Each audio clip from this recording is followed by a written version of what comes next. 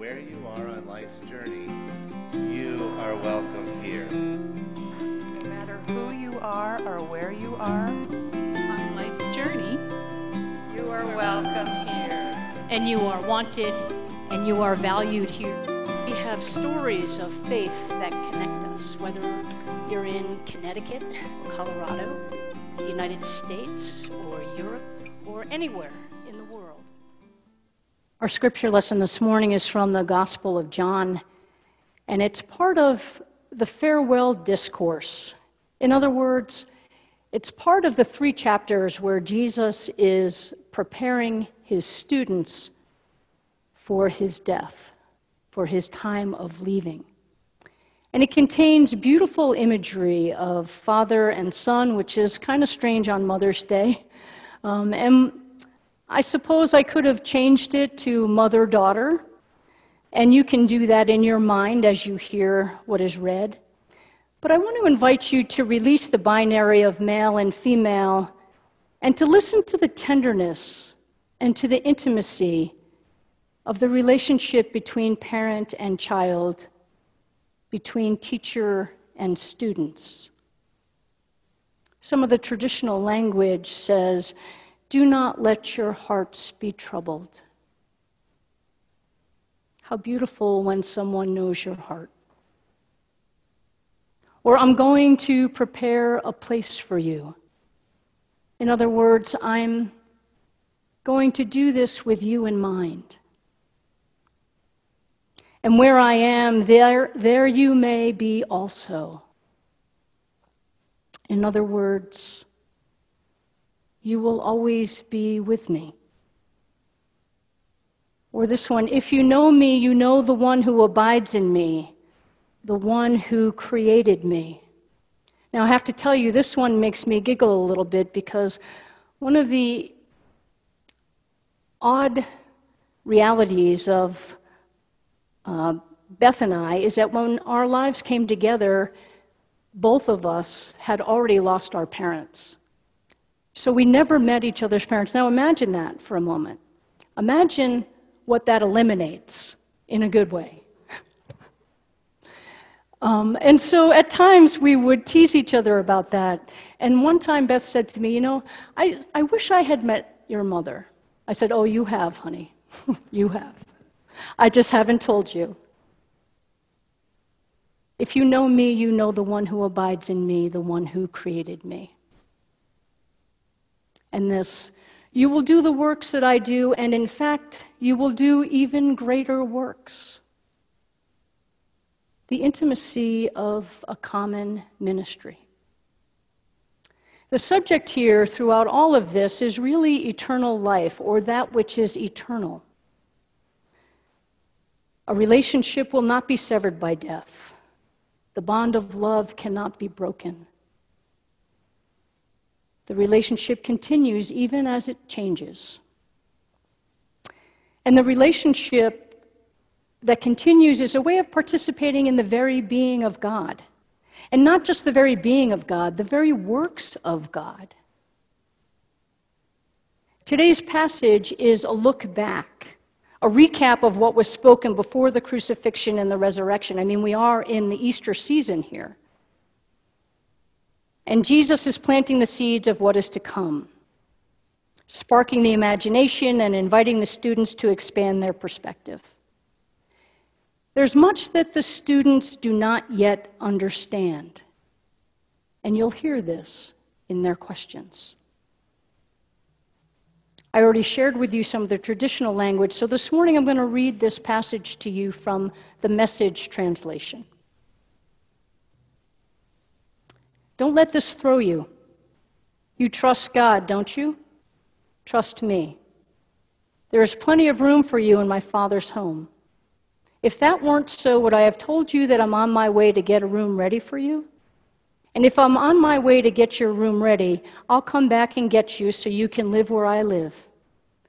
And you already know the road I'm taking. Thomas said, "Master, we have no idea where you're going. How do you expect us to know the road?" Jesus said, "I am the road, also the truth, also the life. No one gets to the Father apart from me. If you really knew me, you would know my Father as well. From now on, you do know him. You've even seen him." Philip said, "Master, show us the Father, then we'll be content." "You've been with me all this time, Philip, and you still don't understand? To see me is to see the Father. So how can you ask, 'Where is the Father?' Don't you believe that I am in the Father and the Father is in me? The words that I speak to you aren't mere words. I don't just make them up on my own. The Father who resides in me crafts each word in a divine act. Believe me, I am in my Father and my Father is in me. If you can't believe that, believe what you see, these works. The person who trusts me will not only do what I'm doing, but even greater things, because I am on my way to the Father and am giving you the same work to do that I've been doing.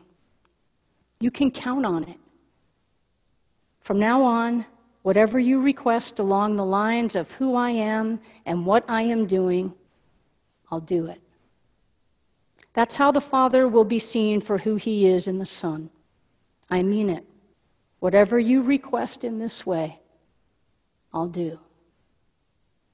Many have been talking about this time in the life of our country in particular, and even the global pandemic, as a liminal season, a time where there's been major disruption, major heartache, and the pathway forward is not yet clear. It's the space between what was and what will be, and the quintessential image for this is the trapeze artist who goes from one trapeze to the next, and that at one moment it includes not being in contact with either one. We have clearly let go of life as we knew it. And we're in that suspended place before we can hold on to and grab hold of what is to come. This is a creative space. It's a space of tension, of being in between. It's a kind of space that lends itself to rereading your journal, seeing the patterns and the progressions of your life. Perhaps revisiting conversations that begin to make sense in a new way, or asking new questions, or asking the same questions but to different people, and having the presence to allow new information or understanding, to allow a different perspective or a moment of clarity to settle into your bones, into the depth of your being. It's like cement, or it's even like all the work that's been done on our parking lot. It needs to settle before we can drive on it and before we can use it. What's always at question in liminal spaces is the value of our commitments and our habits. What are we being asked to let go of, and what will we keep? What matters? What is depleting and no longer healthy, and what is life-giving? That question of what is life-giving always reminds me of a quote by Clarissa Pinkola Estes. I remember reading her book, and what stood out for me was the quote, "Love makes your world bigger." Think about how isolation and unhealthy habits and destructive relationships can make your world smaller. Even unhealthy and destructive perspectives can make your world smaller. And love makes it bigger. I mean, Jesus is blowing out their vision of what a Messiah is and what it means for him to die. The whole program or concept that Jesus is trying to share and pass on and continue as a partner in is this: We learn and are healed by committing ourselves to others, especially those at the margins. And the gift of community is found in the ways we let other people get through to us and the way we move out of ourselves. There are countless movements and social actions that are birthed from this perspective, where in an instant, lives are changed and a new mission is born. There's an expression in circles of parents who have lost children to death that says, when you lose a child, you gain a mission. It's worth noting that these new missions included discomfort and disruption and are sustained by a deep sense of care and compassion. In addition to the traditional ways that you and your family may be celebrating or avoiding Mother's Day, I want to add this to the possibility of a way to celebrate giving birth to new missions and ministries. It was all the way back in 1980 that Candace Leitner lost her daughter, Carrie, in a car crash that was caused by a drunk driver. Candace began Mothers Against Drunk Driving, which is still in operation today. And their mission continues to be to eliminate drunk and drugged driving. In 2011, Sarah Cunningham started Free Mom Hugs. She was here in this sanctuary space in February. Her son came out at that time, and that disrupted everything for her. In fact, at first, she wasn't sure whether she was going to go down the path of a religion that taught her that GLBTQ and their communities is not okay,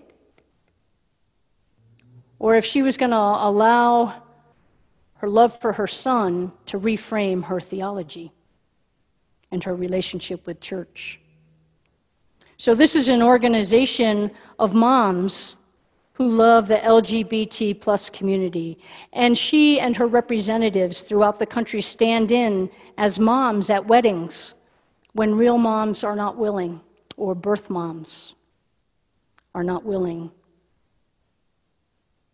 She and her representatives also stand in at graduations. And any time a mother's presence would be wanted.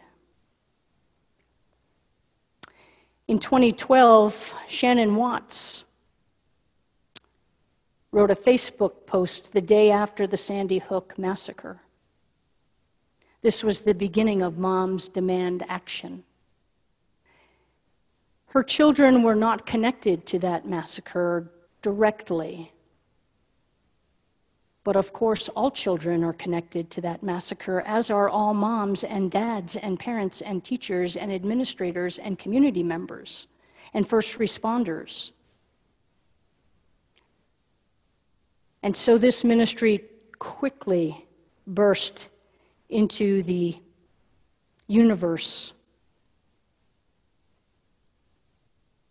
and is still to this day trying to help protect people from gun violence. There's a chapter in every state.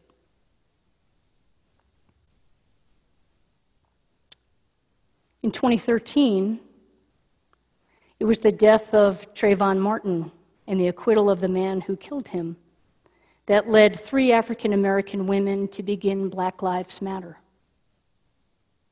This is an organization, a nonviolent organization, committed to dismantle systemic racism, and at every turn is against violence.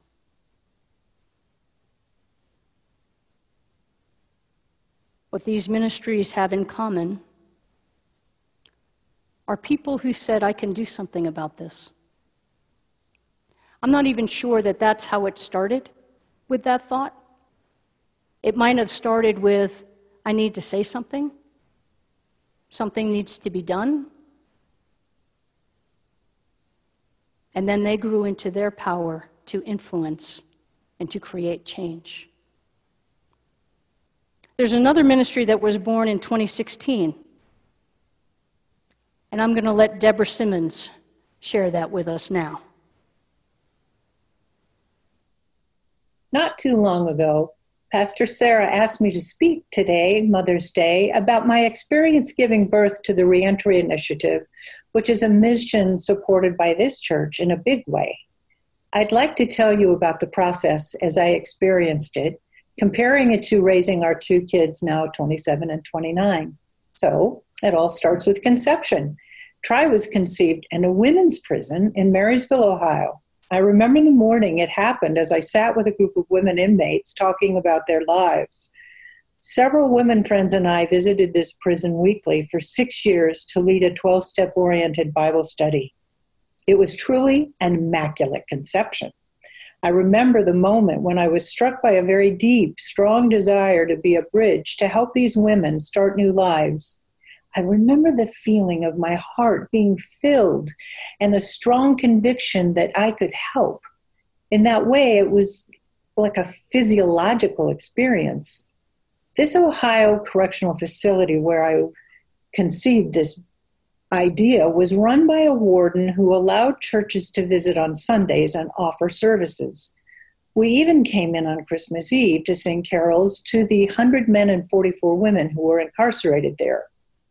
The many Christmas Eves we spent there deeply touched us. The inmates, roused from their beds, would stagger out in their jammies into the dark gathering area, lit only by our candles and us singing Silent Night. Many cried and hugged one another as they grasped the sweetness of the moment. My work in the prison always reminded me that many of these women were addicted to something like me. I am an alcoholic. Like so many of our women, I too had been sexually abused in my earlier life. But unlike many of the women we visited, I had the financial resources and family support that I needed to get treatment and heal. They didn't. Instead, prison was the intervention that allowed them to deal with their addiction and abuse.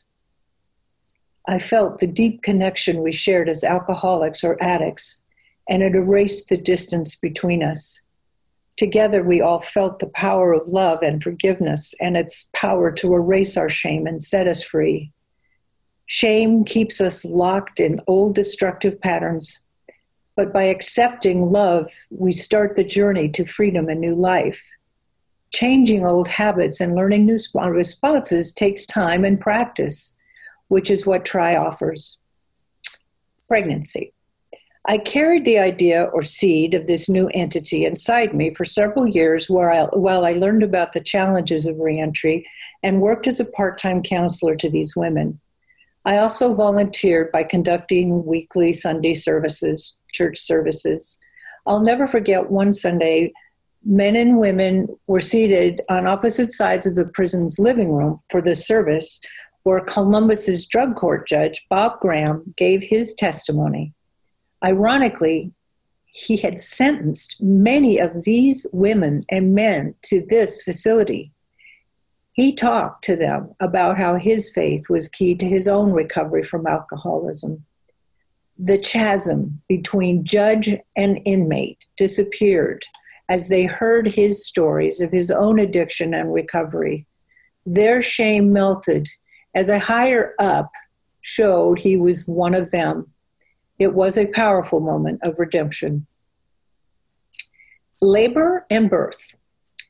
Just like the 13 hours of labor it took to give birth to Chris and the 8 hours for Carolyn, delivering Tri took work lasting about 12 months.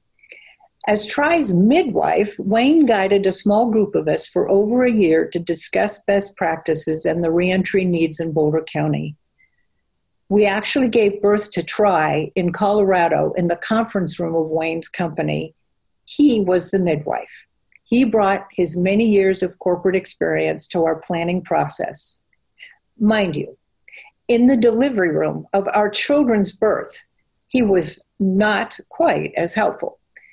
He almost fainted twice. In contrast, though, through his unwavering commitment to Tri's birth, we achieved our nonprofit status in October of 2016, and Tri was officially born. But like any newborn, the organization posed unexpected and new challenges. Our infancy was exhilarating, but lots of work. Our dreams and plans on paper were transformed into programs, fundraising, volunteers, boards, renting an apartment, getting permission to work inside the prison. So what have I learned about being a mother from parenting this mission? My learning about growing Tri's ministry is much like what I learned from parenting my own kids. As any parent knows, babies don't come with an instruction manual. The full weight of parenthood hit when we strapped our new little baby boy, Chris, into the back seat of our car to take him home from the hospital. I was jolted by the realization that they were turning him over to me. What did I know? There was a sense of unknown, but sheer determination supported by unquestioning love and commitment.